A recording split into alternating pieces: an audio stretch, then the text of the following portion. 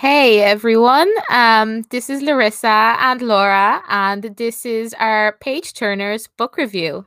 So for Page Turners, we've devised our own little book rating system, which has 10 different categories. The first is just a star rating. It's our own personal rating, how we feel about the book.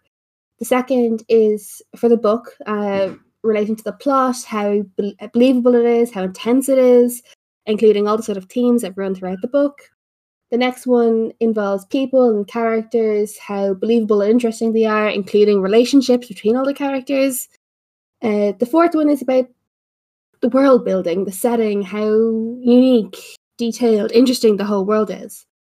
The fifth one we have is writing style. It also includes how easy it is to read and the pacing of the book and all that sort of stuff. The next one then is spicy romance. So how spicy do these relationships get? Next one up is the emotional impact. So how emotional it makes the reader and we're getting through this book.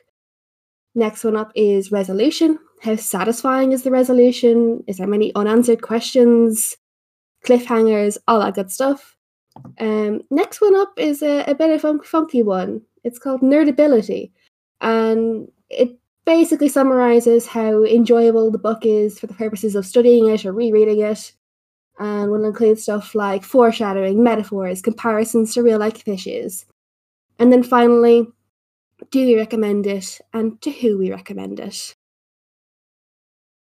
Okay, so we thought we'd start off this podcast by reviewing A Discovery of Witches from the All Souls trilogy by Deborah Harkness. It's the first book in the trilogy and it focuses on vampires, witches, demons, specifically one vampire, a spellbound witch, and the fact that this mysterious manuscript appears to this witch, and everyone else seems very invested in it. Diana, our main character, the witch, wants nothing to do with magic, so she wants nothing to do with this book. But she seems to be the only one to be able to break its spell. The vampire in question in this book, Matthew Claremont, gradually warms up to her and her to him as they have to form an alliance in order to be able to manage all the... I don't know what I'm saying. No, that is so fair. No, that's kind of the book. You got it perfectly. So we have Diana, she's a witch, and then we have Matthew, and he's a vampire, and shenanigans ensue from here on. Yeah, that is perfect. And the way we're gonna do this is this book series is a trilogy, so we're going to do one book per podcast. So we're gonna start with the first one today. Yeah. And yeah, let's just get into our review. Also, we are not going to spoil anything major. Our review will go quite in depth, but it won't give anything away because we still want you to go and read these books. And we don't enjoy want to, them, or yeah, not exactly. enjoy them, but at least experience them truly for the first time yourselves. Because as much as we have opinions, you may have different ones, and you are entitled to discover those by yourself. Brilliant. So I think we can start with the first category, which is the stars. Now, this is gonna be funny because I think I gave it less stars than you did. So I mean, difference of opinion is good. Yeah, it's good. It's good. It's just really funny because this is the kind of books we both enjoy, fantasy romance. But for me, it lacked a few things, and I'm gonna go into way more detail in the next categories. But overall, I gave it a 3 out of 5, and the reason for that is, so technically it had everything that I enjoy in a book, but then when I went down and actually read the concept, it didn't come as enjoyable to me as I thought it would be. Now, there are some really good parts of the book. Like I really like the writing style and stuff, but there were some things that lacked, and I'll go further into detail as I go along. But just overall, 3 out of 5 for me. Yeah, okay, that's interesting because for me personally, I gave it 4 out of the 5 stars. And I kind of agree. Like it has all the stuff that I usually go for in a book. as in, fantasy, magic, supernatural, romance, all that good stuff. Yeah. But for me, I think I also quite like the adventure category, and the fact that this manuscript is desirable to all of these supernatural creatures, and there's all this mystery around it. It creates a lot of adventure and mystery in the story, which is also something I like, but it gives a twist on what I'm usually reading in the supernatural fantasy romance genres, which is some, I don't know, threat to some damsel in distress, and then this supernatural goddess appears and he's like, oh my god, I'll save the day. I think this is a nice twist on the kind of overdone stuff that I've read a lot of. Not saying I don't enjoy that stuff, because I do, but I think this book just had a lot more stuff I haven't read as much before, at least lately. And I think it has some downsides, and I'll get into later in some of the categories, but I think it deserves the 4 out of 5. But I also could be biased considering I have read the next 2 books in the series. So we'll see. So with the book plot, right? When I started reading it, I found myself like, oh my god, this is really good. This is really interesting. And what was odd for me is that usually for like romance fantasies, I go in for the romance. But when I first started this book, like the story around it started to sound really, really good. So I was kind of more invested in the story aspect of it, and I was actually really enjoying it. I was like, okay, look at me actually thinking of something else other than 2 characters kissing, that was nice. But yeah, I think I'm the same, because like the romance at the start for me wasn't the reason I was continuing reading. I was like, but what's happening with the mystery book? What's happening? Exactly. Why does she not want to use magic? Like all this sort of stuff. Like I thought that was cool. Yeah, same. I really, really like that. But then I think, and I'm gonna get into this more in writing, but I think that because the pacing started getting really weird, it was really odd. It was a really odd reading experience, because at some points nothing really happened, and then like 20 things started happening, and then nothing happened again. And just the plot, like initially there was nothing really happening, and then like 5 different sort of storylines started happening, and it was just like a little bit overwhelming, because they sort of came out of nowhere. Like the plot started out of nowhere. So I'm I going to counterpoint that and say that while there is like a million different plot lines, like I know it's not a million, but like you said, 5 different plot lines going on at once, I think it's more believable or more interesting to read, because it's not as linear a storyline as so many other things are, which are really simplistic. And I think it manages to link them all together really well. Eventually, I will say that I don't think all the sort of plot lines are resolved within the first book, but it kind of begins so many plot lines that carry on throughout the series. I think the first book is actually done quite well in terms of plot lines. Although I do agree the pacing needs some serious work.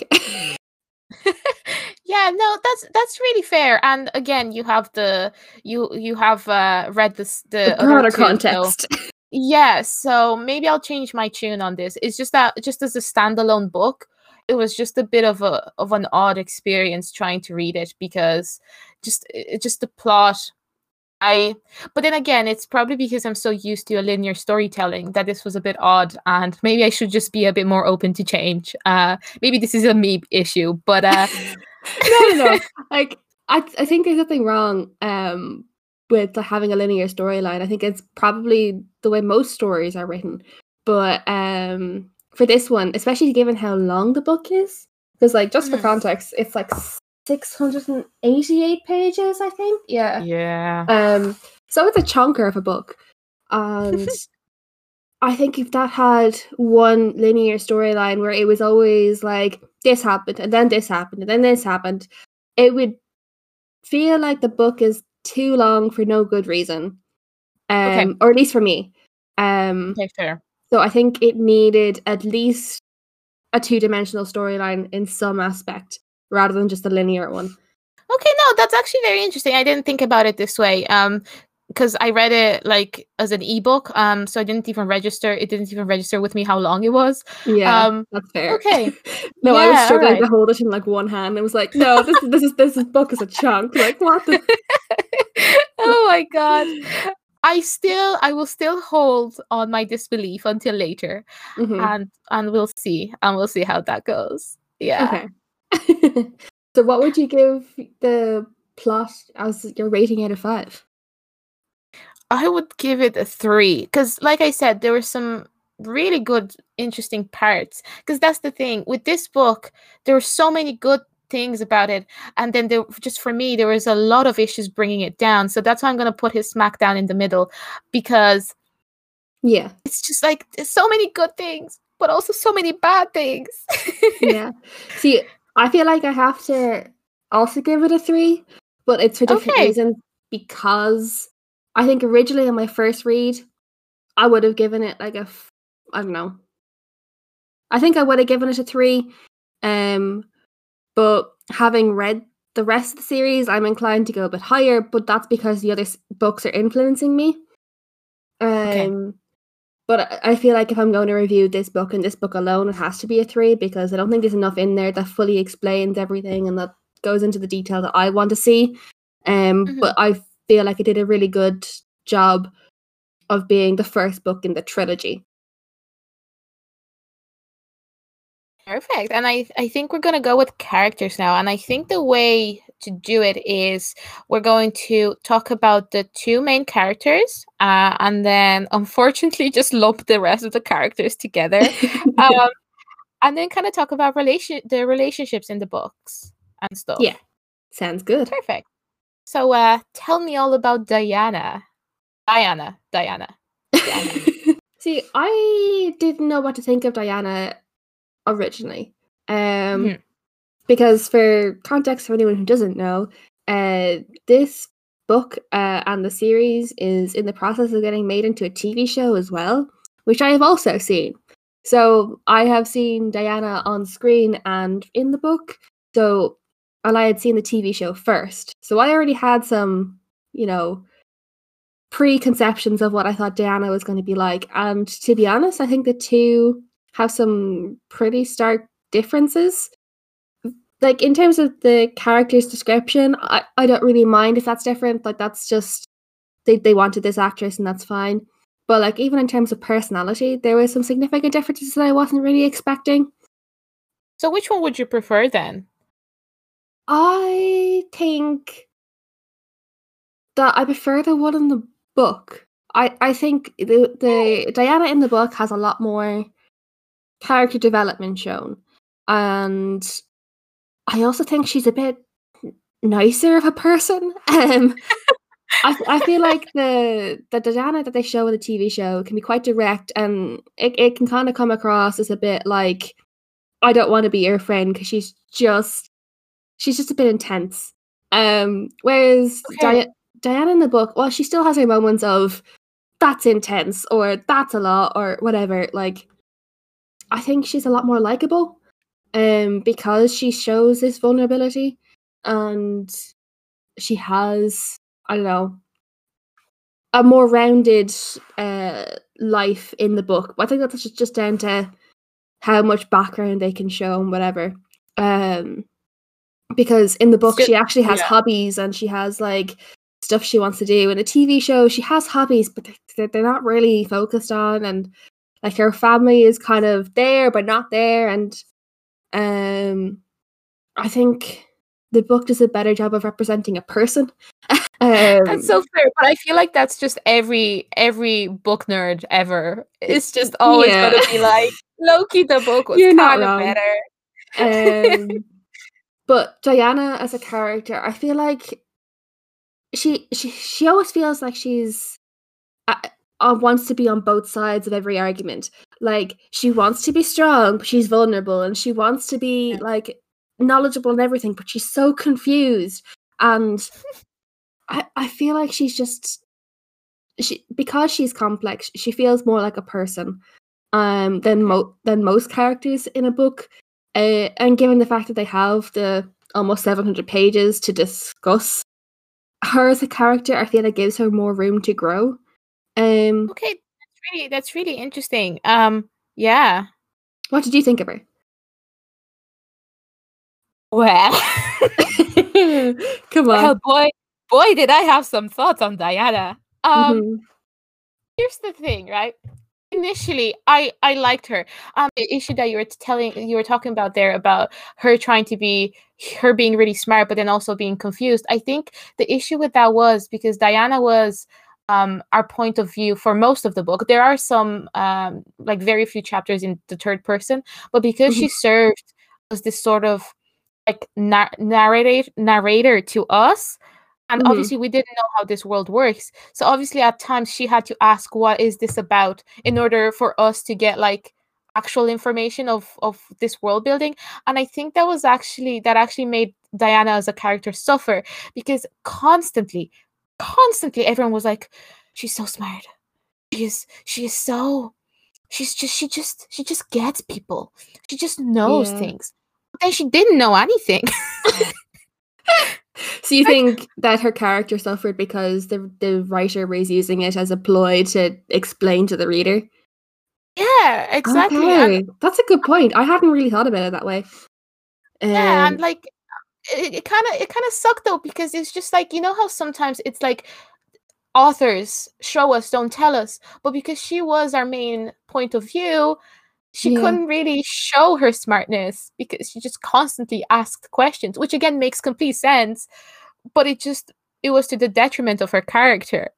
I just counterpointed by saying that a lot of her ignorance in areas is to do with the fact that she's rejecting her witch background and kind of moves on from that life and wants to live a normal, quote unquote, human life. Yeah, I see that. Yeah, no, that is very true. So I guess it kind of is in character. It's just that it was just really annoying when everyone was like, she is the smartest person. And even Matthew was like, haha, told you guys she was smart. But then she just like asked so many questions, like silly questions as well. And I'm like, hon, what? You know? Like, why don't you just yeah. It was just a bit odd sometimes. But other than that, right? Okay, so Diana initially, I was like, okay, she is smart. Also, I love the fact that it was set in a library because it was like my book nerd dream of reading about a character that, yeah, reading about a character that is into reading and like just loving life and manuscripts and treating books with respect. I was like, yes, I love this. So initially she was like, okay, she's hardworking, obviously she is smart, she is independent enough, but she still cares about other people around her. It was like, okay, she's complex, but I vibe with that. Like, it was complex in a good way. I was like, okay, I can connect with this. And then Matthew walks in, and it's like her character does a 180, and it's just like the Diana from the beginning is not the Diana from the end. And obviously sometimes that's good because character development, but I felt like this was character regression, not development. Yeah, no, I do see what you mean. She does definitely do a 180 when it becomes Matthew centric. I wasn't fans of like a huge fan of a lot of aspects of their relationship, particularly in the beginning. Like, once I get invested in them as a couple, I feel like I'm willing to buy a lot more. But the beginning of their relationship, I just don't see how the characters were like, yes, this is a good mix. Like, I am fully willing to compromise my entire personality up until this point. Yeah, that is 100% what I felt as well. And there's also this one particular line where she's like, Matthew won't accept anything but obedience, and she just like sort of accepts that. And I'm like, Diana in the beginning would not have accepted this. And also her sort of standing up for herself is kind of treated as like such an annoyance by everyone.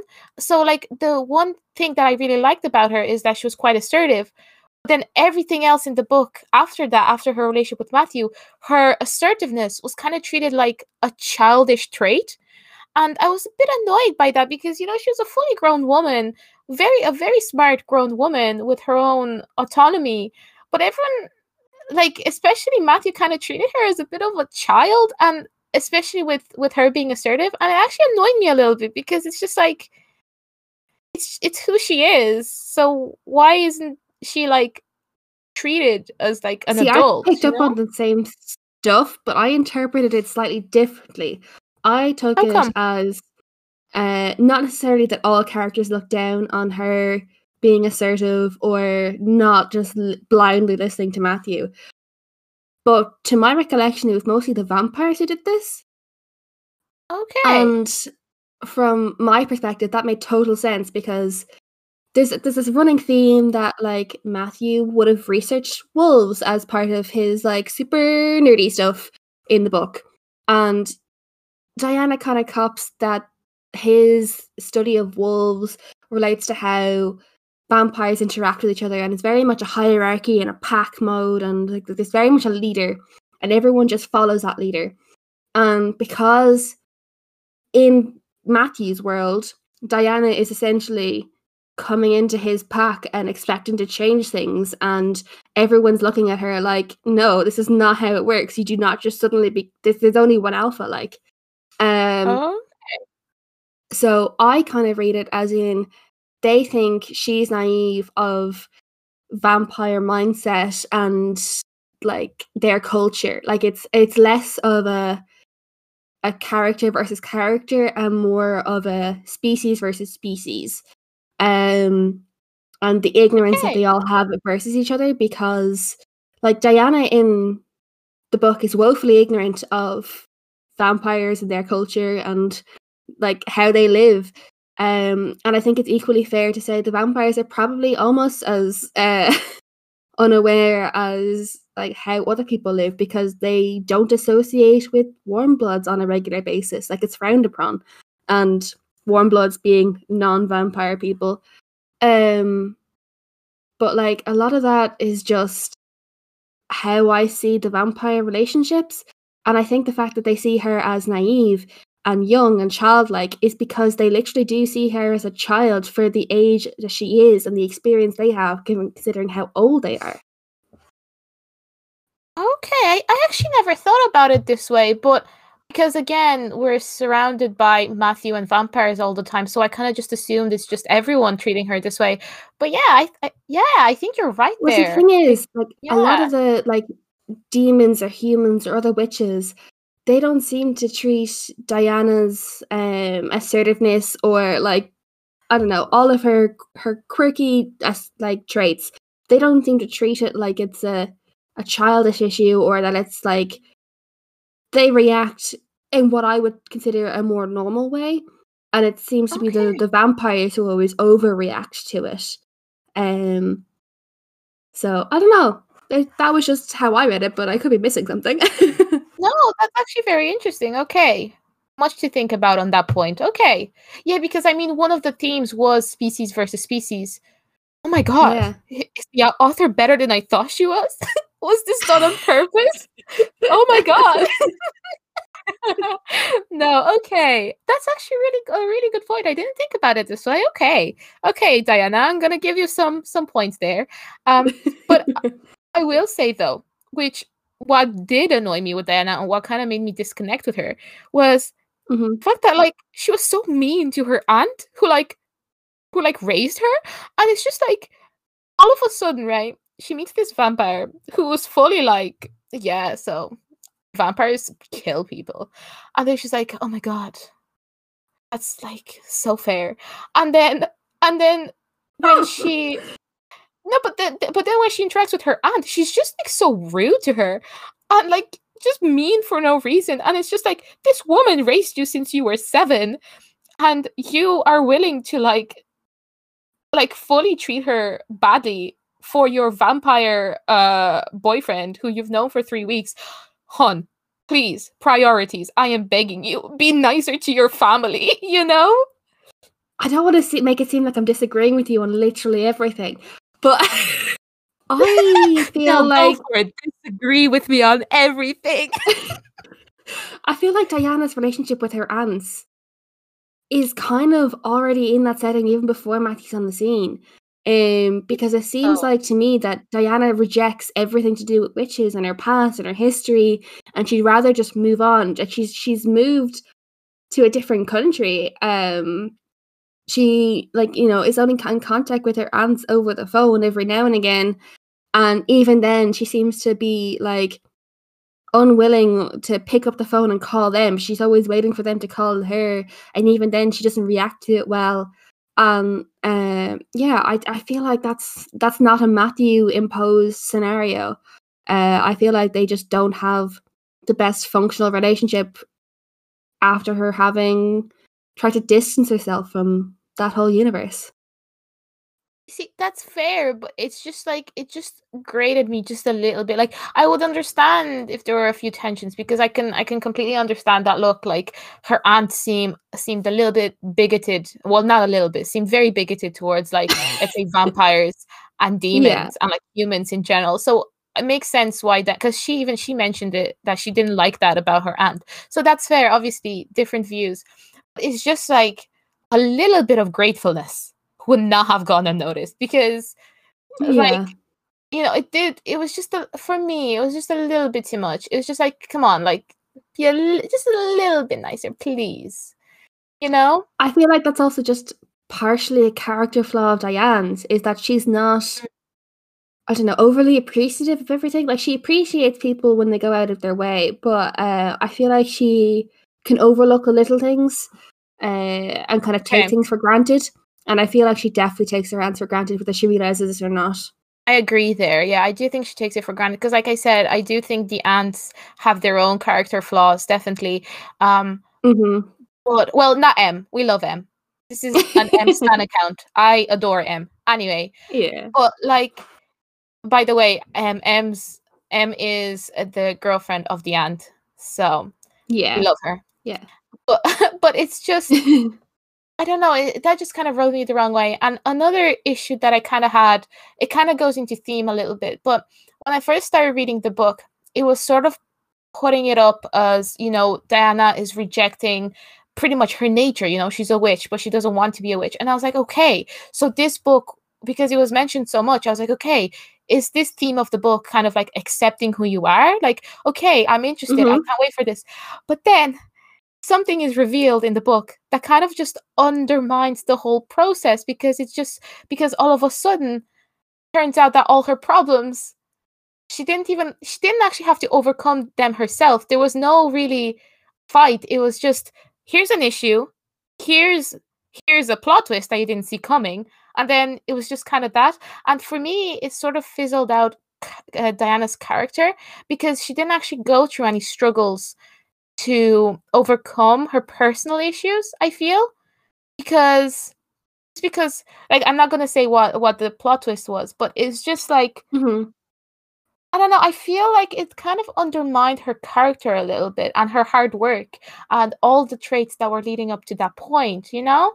But I was just a little bit disappointed. I understand why that happened, but it was just a little bit like, oh, I didn't really feel satisfied when that kind of arc came to an end because I was like, oh, she didn't actually have to put in the hard work for that, you know? I mean, I think I know what your plot twist is you're talking about, and I agree to some extent, but I also think that that plot twist was less about Diana and her kind of self discovery, and it was more about giving her the opportunity to like realize that like this isn't going to like go away. This is a moment for her to confront her denial that this is an issue in her life, because Okay. I feel like the first half of the book she's just in constant denial that she can just carry on, that this her life will eventually go back to normal at some stage. And I think the plot twist you're on about kind of confronts her that this will never go away, that she has to evolve or change and learn. And whether she does that entirely on her own, I feel like is kind of more along the point you're making, because it feels like the work isn't hers to do. Yeah. But I feel like this was the point where she stopped fighting Okay. change. And she just sort of accepted. Okay, I see. I think it was the kind of fork in the road, and she made the decision at that point that she was going to have to work in it rather than try and fight it. Okay, that's interesting. See, I know I like went hard on Diana, like, but I will say I do like. I will give the author props because she wasn't a plain character. Like I will say, even the fact that I've kind of went so hard on her shows that, like, the author really injected a lot of personality into Diana. Yeah, and, like, to cause like, such a reaction. yeah, like, because sometimes even when you hate a book so much, sometimes it kind of shows that there is something in it to hate, but like there's a bit of substance, well, not all time, Mm-hmm. well, not at all times, but sometimes. In this case, I feel like she was quite complex, and even though I kind of feel like that was sort of undermined towards the end, at the beginning I really liked that. So Okay. she's not the worst. She's not the worst. I know it sounds like she is. She's not. I just kind of had personal issues. But now that you're saying it, I can see that I could probably look at it from a different angle. But yeah, she's not the worst. Well, the whole point of this is that we're discussing our own angles and trying to get to the bottom of our own minds and how we feel about it. Yeah. So I'm glad. No, I think everything you said is entirely accurate. Because for the entire book, Matthew comes across as a bit of a dick. But I also feel this kind of goes back to what I was saying before about the whole like wolf sort of pack vampire mindset and however that relates. In that, like, they're just all the vampires are just kind of aggressive. And I don't know if that's just a poor decision on behalf of the author to have them all kind of have this defining trait. Like, not all of them are as stroppy and as manipulative as Matthew, because I think it goes beyond the species for him. It definitely is part of his personality also. But I feel like there is a sort of a better explanation for it as the seasons or the series goes on. Season. Well, it's explained in both the TV show and the books a little bit. Much better in the books. The books do it so much better. And it still doesn't justify any of his behavior, because you would think that he's been around for so long that he should have better control of himself. And from what I know of the story, it's definitely implied that this is some of his peak control, which is kind of worrying. It's very worrying. If that's Matthew at its peak, good God, I don't want to see him any other time. Yeah, like, I think, to be fair, he both gets better and worse. Yeah, and he definitely is the worst around Diana. Which is so odd, because they're supposed to be the main love interests to each other, but he's like his worst around her. Well, I will say that sort of stuff, it does make sense eventually. Whether you like the explanation or not is up to you. But I think the explanation, like, I think it's mostly explained in book 2, so you'll get there soon enough. But yeah, for book 1, it definitely is probably a bit too intense, because it's given no explanation in book 1 that's that anyway validates or explains his behavior sufficiently. Because if it was just 2 humans, it'd be like, Diana, leave this bat. Like, why are you sticking around him? He treats you like, I don't know, your property. And also, like, he does have these moments where he treats her like absolute shit, and I'd be like, bitch, leave him. But there's also some moments where he genuinely takes care of her, and they don't balance out, because I would still say to a friend who was in this situation, bitch, leave him if he's going to treat you like property in any scenario. But I feel like he kind of gets the vampire pass for some of his behavior. I feel like I shouldn't, because I don't feel like any of the other species require a pass. There's some seriously questionable vampire actions in this series. So I feel like a lot of the vampires deserve a vampire pass, or need one at least, even if they don't deserve one. But I feel like it's weird to give one, considering I don't think like demons or witches, like I don't think they require the same level of okay, we'll just let your actions slide because you're a different species and that's the way the species is. Like they don't I don't know if it works. Yeah, I was gonna say about Diana and Matthew, the fact that Matthew is so intense around her. But he also seems intense when he's mentioning her to other people. Because I don't know if you remember the conversation with is it Hamish? Hamish, yeah. Yeah, like even then when Matthew's talking to him about her, he just comes across all flavors of wrong. I'm like I don't know why Hamish like doesn't go like and be like, Diana should be running from the hills if this is how you're gonna talk about her, and also if this is how you're gonna behave around her. Like I feel like Hamish lacks some serious friendship skills, and also just human compassion, because he didn't go directly to Diana and be like, leave Matthew alone, he is not good for you.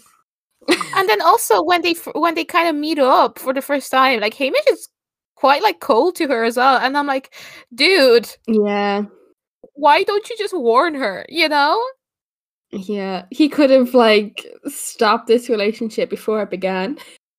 Yeah, He probably should have. Yeah, he probably should have. And it sucks because here's the thing, it's a fantasy, and in fantasy books, rules, especially regarding relationships, are pushed a little bit. And you know, sometimes I'm like, okay, it's a fantasy, it's not supposed to be realistic, but you know, there's still some boundaries that you're like, okay, the author respects that, I can vibe with it, right? I'll just ignore it for the sake of the story, right? Which, you know, you can enjoy a book and still see it as problematic in some parts. That's fine, you know. But with this book, it feels like even within the vampire sort of world, there weren't even boundaries there, because at a lot of the times, like, I guess we can just go into the relationship a little bit more now, but it's just that at a lot of times Matthew does things so one-sided. It's just like he just goes off, does things that directly affect Diana and that Diana should have a say in. But he just doesn't talk to her at all. He just does things on its own, and it's like, you're supposed to be together, right? You're supposed to love each other. Why do you just go off? They fully do. Well, Matthew just needs therapy, full stop, because he got some really big issues. But couple and regular therapy. Yeah, fully. And it's just a bit annoying because it's like, like I said, sometimes it's not I turn a blind eye to it. It's like I acknowledge it, but I sort of accept it within the book. But with this one, I couldn't even accept it because he went that far. I was like, I can't even pretend that this isn't here. I just fully can't. This is bad. This is just fully bad, you know? Yeah. I feel like we're doing an awful lot of trash talking and have acknowledged basically none of Matthew's good points. Does he have any? Does he have any? Well, it kind of leads into the same conversation, but I think his protectiveness, while he overdoes it in every aspect, it is intended to be an admirable trait, and I don't think he intends to have it be as I don't know, patriarchal as it is, or as it comes across. But like, I think the fact that he tries to open Diana's mind to new experiences and like I don't know, a random yoga class that he thinks she'd enjoy. But yeah, just the kind of the fact that he introduces some level of normality and social aspects into her life. Because to all intents and purposes, I read her as quite a loner as a character. And I feel like Matthew not only breaks down that wall, but like kind of encourages her subconsciously to kind of shift that, and she becomes a lot more of like a family oriented, like I don't know, it's not even family. It's like she builds her own family, whether they're actually like blood family or not. And I think that wouldn't have happened if not for Matthew, is how I see it. So I think Matthew should get some bonus points for that. See, I would give Matthew some bonus points if he wasn't such a prick. You know, also no offense to Matthew, but full offense to Matthew. So, yeah. Do you have anything else about my main man? Not about Matthew, but like just talking characters. I feel like I have to give a shout out to Isabeau because I think she might be my favorite character of all the like background characters. It feels wrong to call her background character because she is a strong character. She's just not the main two. Matthew's vampire mother, yeah. Yeah. And also Martha. I don't know if it's Martha or Martha, but I feel like them two just kind of add to the story so much. And they also are fully fleshed out characters in that like they have their own history and they give context to the story, but they help develop other characters, they develop themselves, but I feel like they don't get enough time in the book to fully be appreciated the way I want them to. Fair. Because I feel like Matthew shows more dimension when he has the other backdrop of characters, because he's very much one way in front of Diana and he's one way in front of Hamish and he's one way in front of Isabeau, and it's like he has 3 different personalities in that scenario, and when they're all together in the same room he doesn't know who he is anymore and he combines all 3 and it becomes nightmarish. But I think it's kind of funny because it's kind of what happens in real life when people have groups of friends and they behave one way with a group of friends and another with another group, and then they're all together and it's like, how do I be a person anymore because I have 2 facets of a personality. I don't know, I think that was done pretty well. Okay. And I like the whole environment that Isabeau lives in, where she just reads like some, even though she isn't royalty, she reads like some majestic queen living in a castle, and it just it inspires all the fantasy that I want to read. So, yeah. Oh my god, yes. See, I will say I like them too. And I liked the secondary characters really well, because I had a look on Goodreads, because after I read the book, I started to look at the reviews and just to kind of see if anyone's opinions kind of sway me. And one criticism that kept popping up is like, oh, the secondary characters have too much background. I fully disagreed with that, because no, that was very important to the story. Yeah.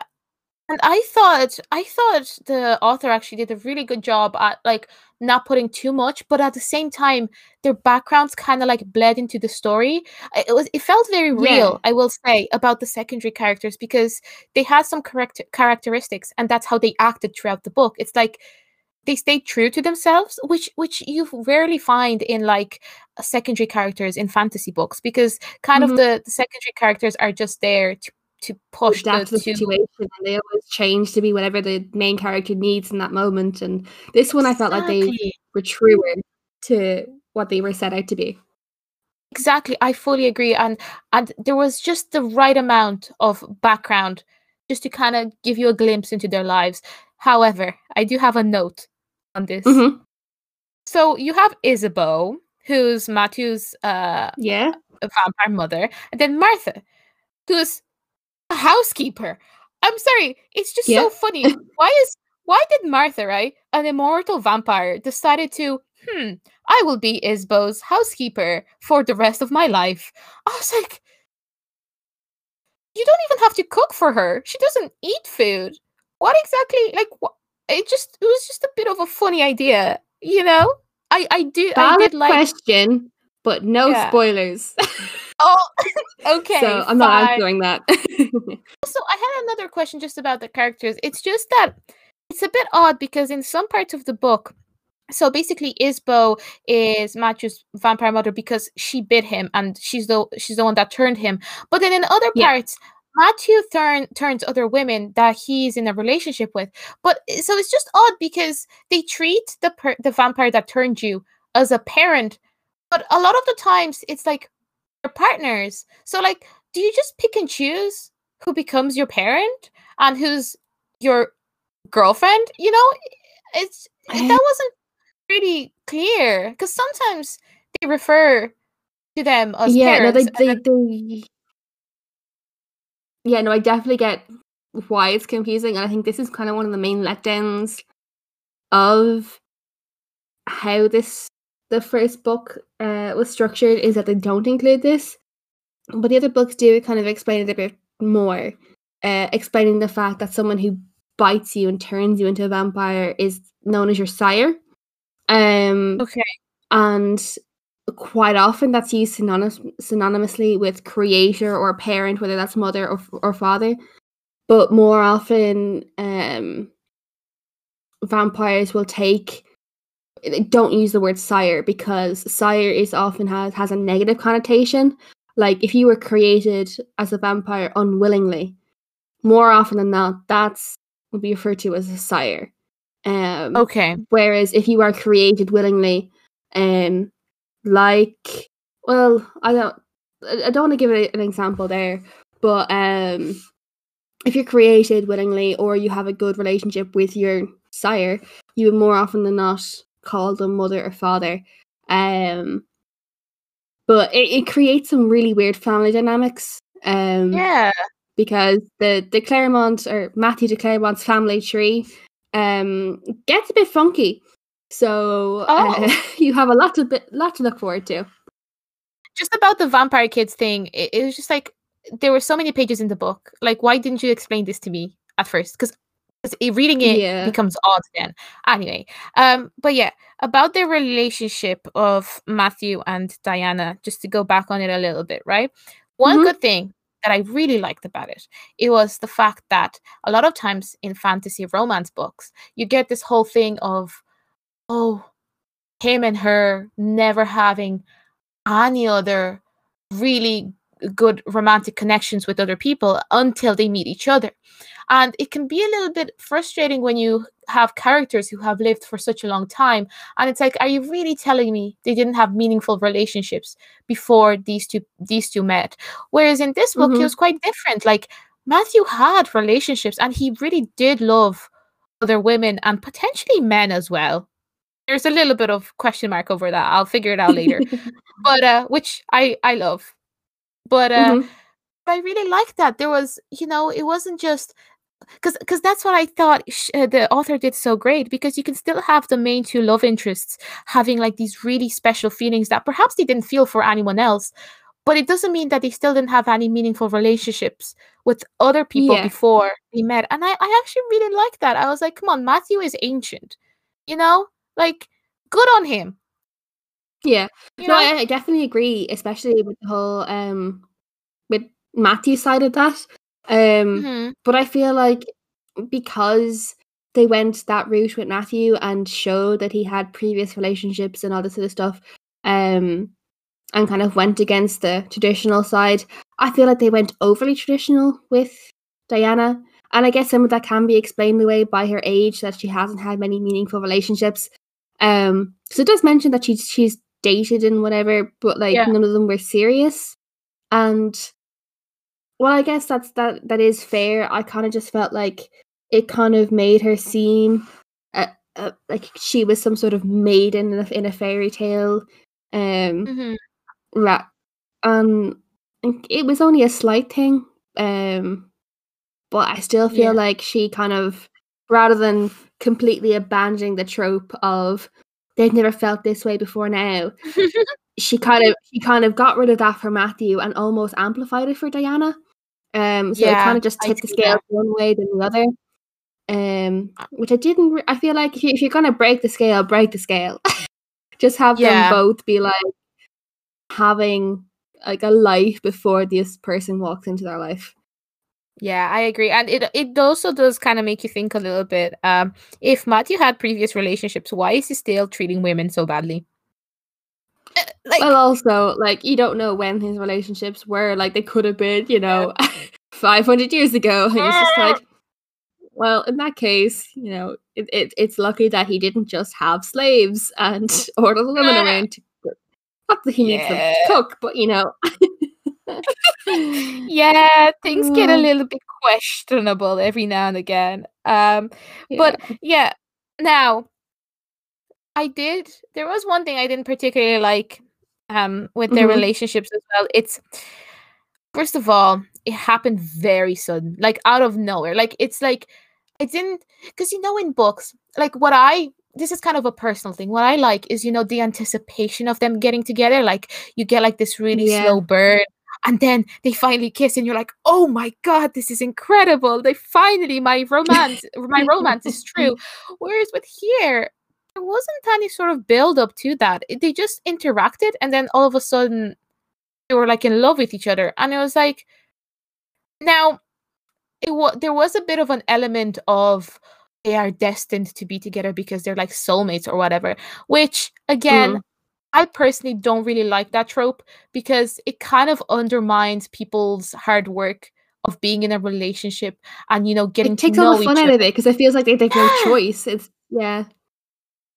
100%. It's like I want to see them struggle through things together, but like get through together, and then it's all the more satisfying. Whereas in this book, because you have the mixture of things happening very suddenly in terms of their relationship, and then kind of having an element of, oh well, they were meant to be together. It's like, oh, okay, Yeah, that's a I bit disappointing. I agree and disagree because I feel like the relationship was very quick considering how slow burn the start of the book is.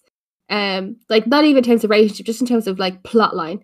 The Yeah. start of the book just reads like I will get into more about it in the like other sections, but I,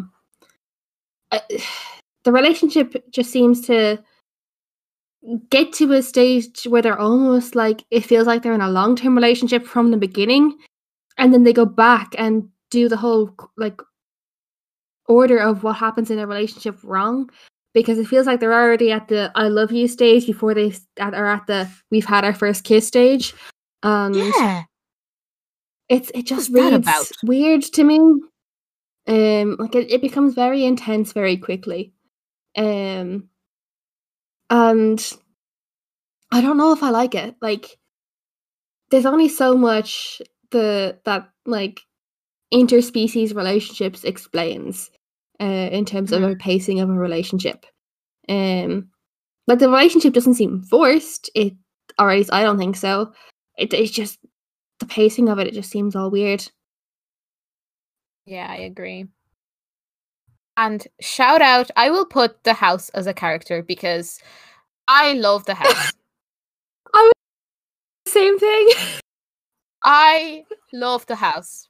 I mean, I will just read it for the house. Okay. Um, before we get into the house, I feel like that goes into the world building sort of setting side Yes. of things. Even though I count I the house a character. Yeah. Um, This is, by the way, so this do you is want to give like a Diana's. quick Yeah. yeah, Quick. Diana's house. Yeah. I was just gonna say, do you want to give a quick like overview of characters? Like, what's your final rating for characters, and then we can go into the full Mm. setting. Well, because I consider the house, Diana's childhood house, a character, it definitely brings the rating up. And also M, we love M. But yeah. see, initially I put it down as a 4 because even though the main characters kind of suck at times, I did really like the other aspect of, background and stuff. The more I talked about it, though, the more angry I got, and the more I feel like to go with a 3. It didn't reduce the rage at all. No. Yeah, no, it didn't. I'm just even more angry now. But no, I will still go with the 4. Which I know sounds a bit odd. But like I said, for me, the side characters really, really pulled this section up. I really, really like them, and I will say that the author didn't forget about actually giving them their own personalities and stuff, which she really fleshed them out, which I really loved. It's not something I see in a lot of books, and I have to give the writer props for this, and definitely a 4. I'll go with the 4. Yeah. See, for me, I think I had mentally started rating all the characters individually, and I was going to give Matthew a 2. Hopefully, a 1.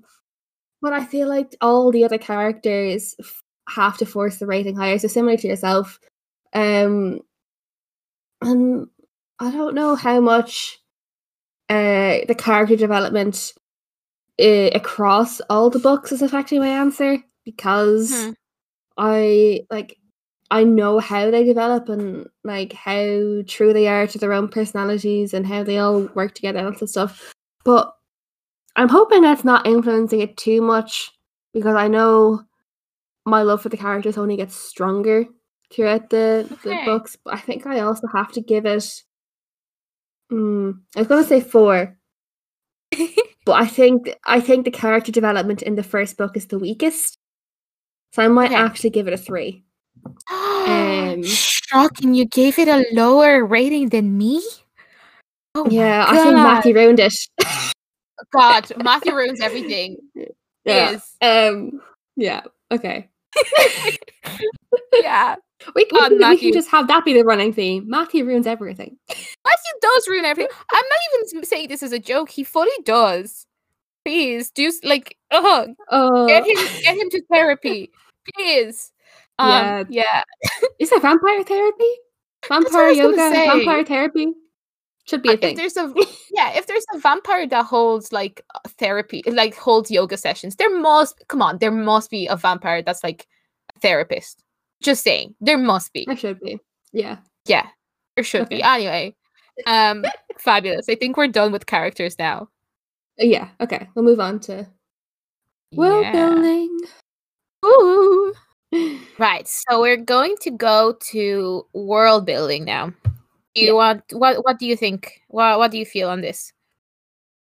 I have mixed review, because in my opinion, I feel like it's a bit of a stretch to call what the author does as world building, considering, in my view, it's very much the world that we live in, just with it the small adaptations to account for supernatural creatures' existence. I don't feel like it is world building in what I expect in a fantasy book, because I still count this as a fantasy book, but it doesn't create a fantasy world. It creates a very minor twist on our world. But having said that, all the settings that it creates are really, really good and are very, very suited to help tell the story. And like you were saying earlier, the house becomes its own character almost, because the setting is so good. So I feel like the world building is good, but also I don't know if it counts as world building. Yeah, no, that makes complete sense. See, to me, I didn't really mind much, because it's true, there isn't much world building in the sense of creating something new. But I will say I really, really like the way she integrated, how the author integrated her characters, her species into like history as well, because it was kind of like a historical fantasy, and I really liked how she did it, and it was like it read very well. Especially about her like calling certain people from history like, oh yeah, no, that was a demon, or no, that was a vampire, or I thought that was really good, really interesting. The one thing that did make me scratch my head was the time traveling, because there was a little bit, so I think because there is a bit of time traveling happening, and at one point one character does ask, wait, won't this affect the present or something, and then they sort of just kind of brush that and it's like, no, it won't, and then it kind of leaves that there. I was just a bit confused how this works. It definitely does explain more in further books, but I feel like the explanation in the first book is kind of given for the context of Diana, because Diana doesn't have any other context to time walking or whatever it's called in this book, but time travel essentially. So they kind of give a half-hour's explanation because it's the only context that Diana has, but it's definitely more developed in the further books. Oh, yeah, the time travel does pose some issues in terms of the consistency of the story, and it because time travel is obviously set up at a different time. It almost feels like a different world, even though it's the same. And I don't want to talk about it too much because it's definitely more relevant for other books. But I think the timeline kind of setup was done poorly in this book, because there isn't enough information known by any of the characters really at that point in time. Time. But I don't know if that's... It probably is better that you don't know a whole lot about how time travel works in the first book. That's fair. What would you rate it? I feel like I have to give it at least a 4 because like it didn't do anything wrong in terms of world building for me. There was a lot more positives than there was anything wrong. So yeah. I'm gonna go with 4. Yeah, I'll give it a 4 as well, because I did really like it, and I also liked how, with magic, there were 2 kinds of magic. There was like spell magic and just like pure just like feeling magic, and that was interesting. It was something new. It was like, okay, so there's different kinds of like being a witch. Like I thought that was cool. Yeah, so I would also give it a 4 here. We're gonna move on to the writing style, and I will have to say, this is where we get some issues, because the writing itself, like, Deborah can write. Like, it's like, I remember when I first started reading it, and it literally read to me like I was watching a TV show, which is so odd, but like I could visualize everything that she was saying. And even throughout the books, there were some sentences that I just like reread because they were just so rich in imagery, and they were just really, really nice. But I think now it wasn't the writing itself, but the editing that was the issue. It was just structured so weird in terms of pacing. Yeah, like it didn't flow like you want a story to flow, even though everything individually, if you just took it apart into sections, worked really well. Because if you look at each chapter individually, it's like, oh my god, there's like some really good images, really good storytelling. It's really easy to read. There's no overly complex language, apart from things that are intentionally complex because they are to do with like some magical aspect in the story that they have to like explain. And that's totally fine. But it's just when you try and add things together, some things don't line up well. Like particularly when you have a relationship that sort of just comes together really quickly with almost no explanation other than the fact that people are just hanging out. And then you have like the adventure and the dangers that occur in this book just kind of building and building in the background for so long. And then even when they do get serious, it's almost too late. It feels like you've kind of missed your moment in which this should have happened. Yeah. It just, the timing of the book wasn't where you'd want it to be, I don't think. Yeah, and I do agree, and I just feel like for example, right, some scenes were redundant. I don't need to read about Diana riding a horse for like 20 minutes. Like, I don't need to read, you know what I mean? Like, fine, I get it. She's horse riding. Good for her. Good for her. But it's like, I don't need, like, stop there. It's fine. You can stop there. And I felt like with the scientific explanation, sometimes it was just so overdrawn, and it was just like, I get what you're going for, but like at the same time, this is starting to be a bit boring. Like, I'm not reading an academic paper, I'm reading a fantasy book, you know. I wasn't getting what I kind of wanted, and then, like I said, some scenes were just simply redundant. And some chapters I had to like force myself to read because they were quite boring, and then some other chapters I was like, oh my god, this is so good, this is it's finally picking up. But then the next chapter it went back to boring, and then it picked it up again. And it was just like a really weird roller coaster ride because it didn't keep on building. It just sort of built a little, went down, built a bit more. And I genuinely think it was just the editing issue, because if some scenes were edited out, I think it would have flown much better. Yeah, no, I particularly agree. Like, when you compare the whole length of the book, the start is so slow for so many reasons, except for the relationship. And then when things do pick up and everything kind of like kicks into action, goes up a gear, like even then when you're in the last few final chapters and everything is like all coming to a climax and it's all very dramatic, like they have this massive build up to this, and then the next chapter is Matthew and Diana giving out Halloween candy to kids who just in the store, and it just feels like you've lost a lot of the build up that you were working so hard to build up in the first place, because you've got into something so I don't know, innocuously human. And while it really ruins the pacing for me, I think it kind of boosted aspects of the character and the world, because the real world didn't stop happening because they had other shit to do. Halloween still happened, even though other shit was going on in their world.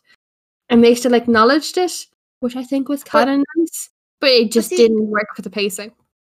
I feel like it could have been acknowledged, but just because it went into so much detail, like that was the issue. You could have still had those moments dispersed, because I see a lot of fantasy books that do that, you know, and they just disperse little bits of like normality, and that's fine. I love that, you know. It kind of shows how like the world doesn't stop moving just because you're going through something. That's amazing. But because it was a whole chapter of candy giving, and it's like, okay, we get it. She's wearing funky stockings. Like, what was the reason? You know? And also, for example, one of the characters that we were introduced to is pregnant. And I feel like we were reminded that she's pregnant every single time she was mentioned in a sentence. And it's like, okay, we get it. She is very pregnant. We know. But like, just constantly being told, yeah, she's pregnant. Do you see her? She's so pregnant. Oh my god, look at her. She's glowing with her pregnancy. Oh my god. Okay. I will say I didn't notice it as much as you did, but yeah, but it is fairly obvious that, you know, character, pregnant, important.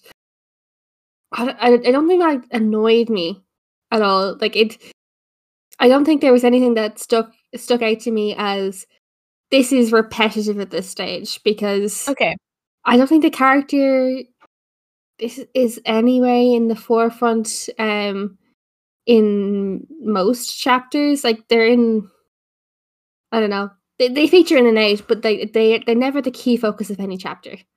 Okay, fair. They kind of just exist in the background of a lot of chapters. Yeah, with me it was a bit jarring. I was like, okay, we get it. And also, I just have to ask, right? Because this sentence was put in a few times. What does this mean? My blood started to hum. I think that's kind of meant to be like a more vampire suited butterflies in my stomach type thing. Oh. As in, I don't know, kind of like a cat purring, but like it's her blood. Uh, because That is so funny. vampires, yeah. Yeah, because at some point it's like my blood started to sing, and it's like, it did what?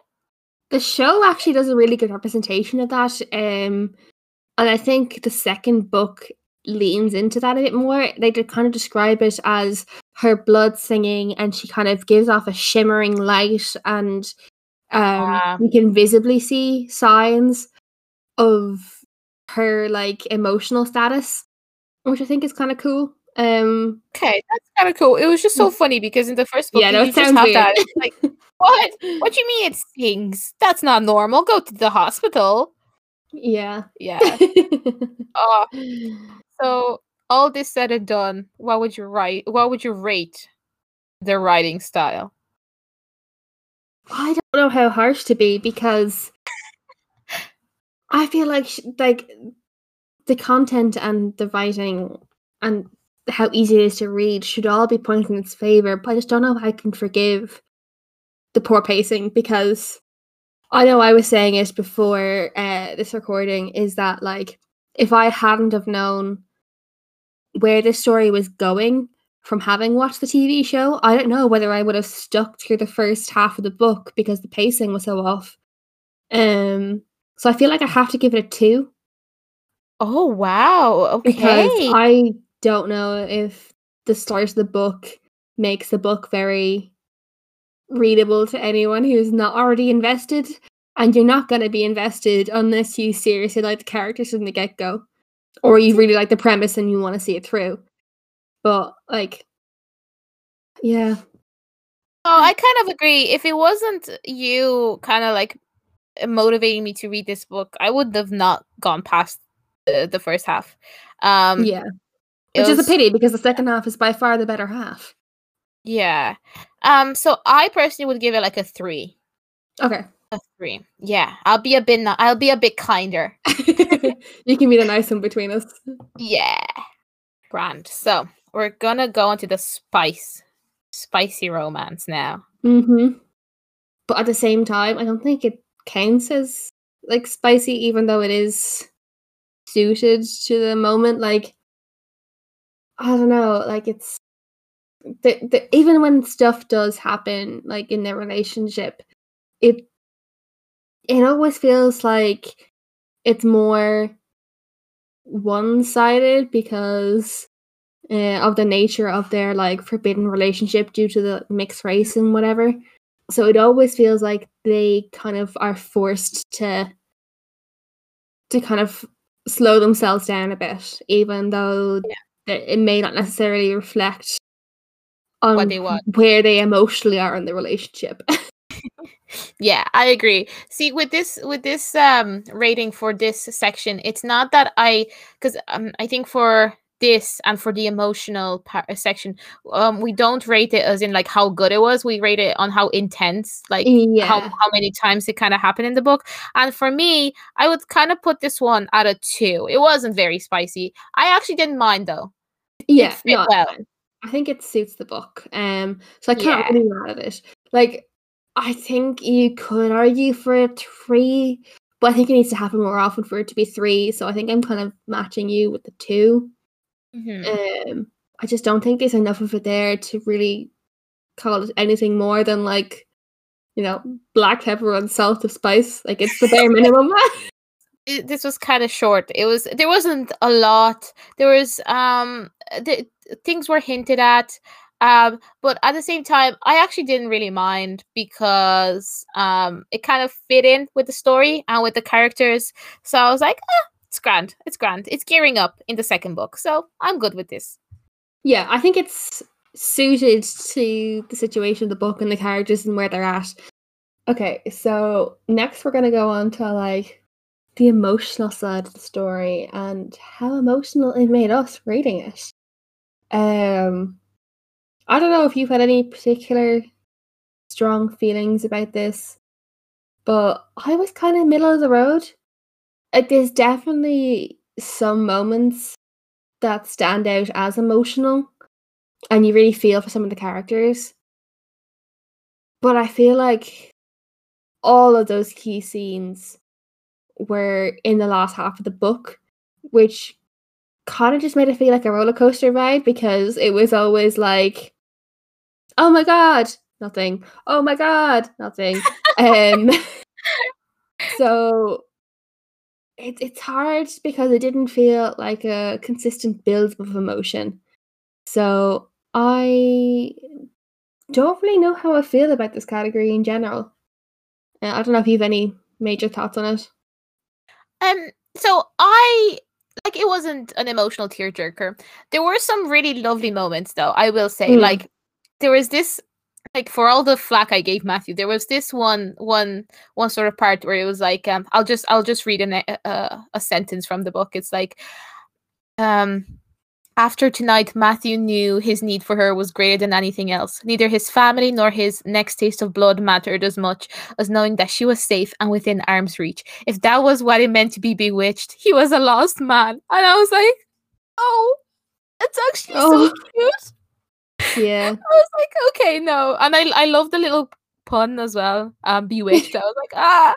No, there were definitely a few lines where I was like, oh, it's actually really cute. So it was emotional in that sense for me. There wasn't but I feel like it's more like little bits here and there rather than drama. That really is gonna get you to the heart-wrenching stage, because I don't think there's anything that is. There's maybe like one or two scenes that you kind of really feel for the character, but apart from that, like, everything is.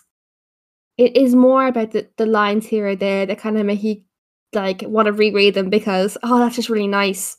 But I fully agree. It was dispersed here and there, but no, but when there were nice lines, they were super nice. But like, yeah, it was a bit more about the action and stuff. Even though it's funky because there was a love story happening, but there wasn't that much emotional connection with me. Yes. Yeah.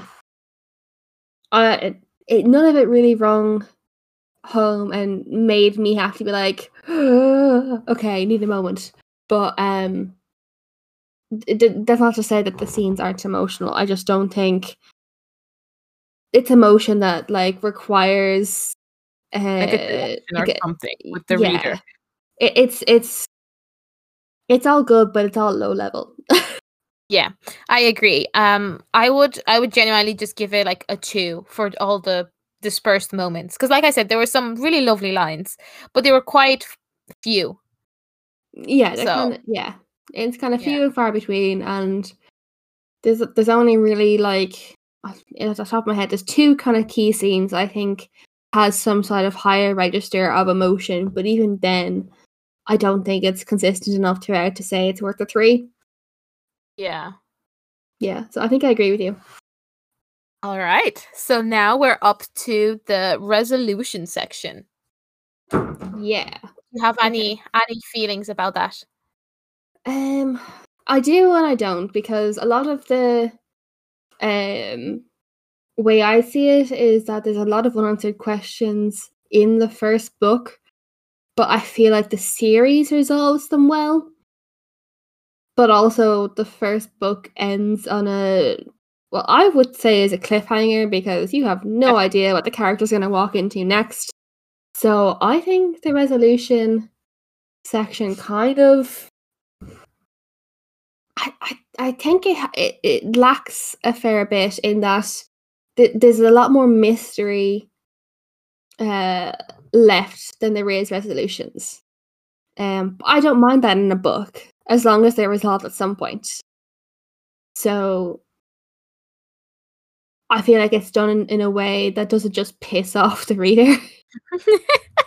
Yeah, I agree. See, with me, because it was the first book in a trilogy, I didn't actually expect anything to sort of be tied neatly in a bow, because, you know, I want to be enticed to read. And I definitely think it ended on like a really interesting cliffhanger, because like you said, you don't know exactly where they're landing, which is like really interesting. Like, okay, I want to read the second part. I want to see what happens.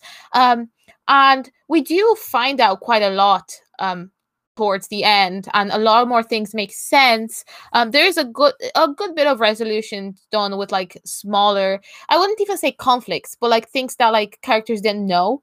But like I said, because some of the plot twists sort of, so like some of the resolutions and reveals kind of, for me, undermined a little bit, let's say, the relationship or the characters in some part. For me, it didn't feel as satisfying as it could have been.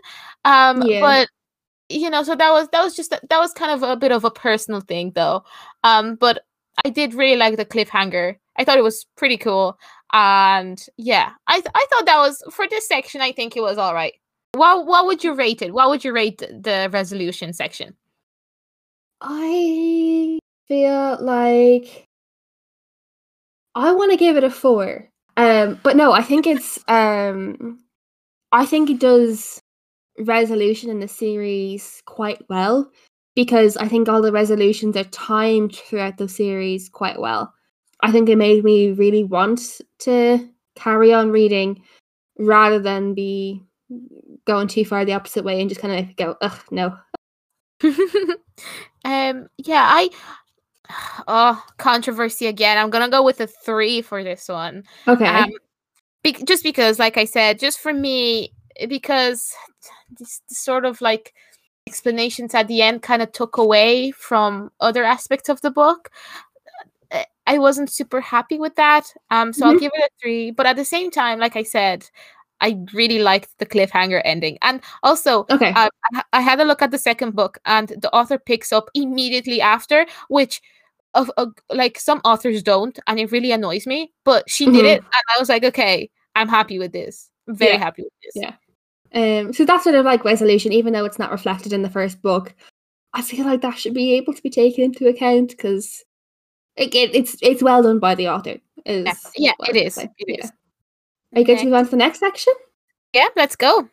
Okay, so nerdability is our next section. I'm going to explain it again just briefly, because I don't know if people may really understand this, but we came up with this category purely to be like, how enjoyable is the book in terms of, if we're going back to study it for the purposes of this and like rereading it, and include stuff kind of like you were talking before about like foreshadowing metaphors and comparisons to real life issues, like the whole race thing.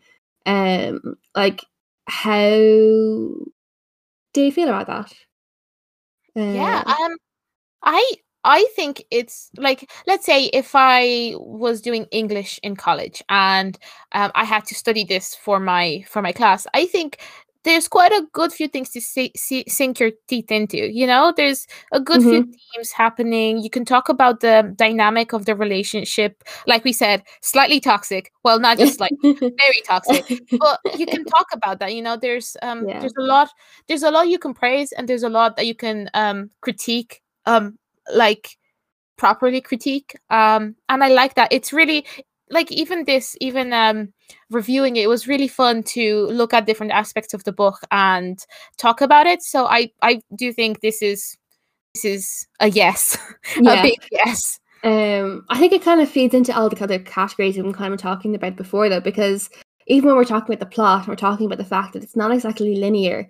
That makes it so much more interesting to study, because you can kind of see all the like story threads like begin to start and like weave together, and it all begins to make sense at a certain point. And also the fact that we're discussing this and we have totally different opinions on some sections, and it's still like really enjoyable to read the second time. And I think it's almost more enjoyable to read the second time, because I know for me, reading it the first time, the pacing was so off that the first half of the book seemed really slow, and then by comparison, the second half of the book seemed really fast, because it was so much quicker than the slow half. Yeah, definitely. But once you kind of know what to expect from the pacing, the first section, you begin to appreciate the fact that you have time to appreciate all the little bits of foreshadowing and explanation that don't make sense at the beginning, but do by the end. And the second half doesn't seem as quick as the second time round, because you're not as frustrated with how slow the beginning was. Yeah, fully agree. I feel like it deserves a 4, but I don't know. I feel like that's probably influenced by the fact that I've read the other ones and I know how much foreshadowing there is. So I'm probably very biased and probably a bad judge of the first book on as a solo piece. But I'm going to stand by a 4. I do agree with you here. I will also give it a 4 because I think there are things to discuss and there are things to consider in this book, and it is worth like proper like studying, I guess. Yeah, there's depth there. Like there's enough there that you can sink your teeth into, and you can probably go on an entire analysis of how they represent witches and how they create settings. And it's really weird to know how a house has like ghosts in it and then other places don't. And 100%. Yeah, I agree with you. 4. Okay, right. And so, then the final thing, I would recommend this book to someone who likes the supernatural adventure romance type books, particularly if they've watched a TV show, because as much as I just said how the resolution of the TV show wasn't as good, I think the two follow along quite well, and if you enjoyed one, you'll probably enjoy the other. But I think it's important that if you're going to recommend the book to someone, you kind of have to forewarn them. If you are struggling to read the first half, that is okay. It is long, and particularly long considering the size of the book. But I think once you're hooked, it's very easy to blitz through the end. And then, if in my case, just blitz through the other 2 books. But then again, you blitz through every book. That's your superpower. I'll take that. That's a good superpower. But I would definitely wouldn't recommend it to anyone who wasn't a fan of the show on TV. And I probably wouldn't recommend it to anyone who is a strict non-fan of slow burns. Because I feel like I'm not usually a fan of slow burn stuff. Like, I don't mind the occasional slow burn romance, but having the book be slow is not something I typically go for. Like, it's the reason why stuff like Lord of the Rings and The Hobbit and that sort of genre of writing never stuck with me, is because I just felt like the story pace was so slow. So if you're not able to at least forgive the first half for being funkily paced, I wouldn't recommend it. But to a general reader who wants something new on the shelf that is a new twist on a fantasy supernatural historical novel. Yeah, fab. Yeah, I would definitely recommend it myself too. Like, I know I've been trashing it for the past 3 hours that we've been chatting about this. But like, listen. It is a fun ride occasionally, and I do think it's worth looking at, because it brings a new spin to the vampires and witches and demons, and it was really interesting how they got mixed in. So I'd recommend it to someone who's into fantasy, who likes romance too, because that is a big aspect of the book, and historical fiction 100% mixed in with sci-fi elements like time travel. Now, you said, I would warn the person. As well as the fact that it's a very modern setting, means it feels a bit fresher than some other stuff that is Dracula sort of age. Like it feels like a nice modern take. Yeah, I agree. But I definitely don't think I'd be like, oh yeah, if you've read Twilight, you should read this, because I don't think it's similar at all. Not at all. Because I was looking at reviews and stuff from 2011 when this book came out, and everyone compared it to Twilight, and I was like, no, they're you don't have to compare every vampire thing to Twilight. It is okay to be different.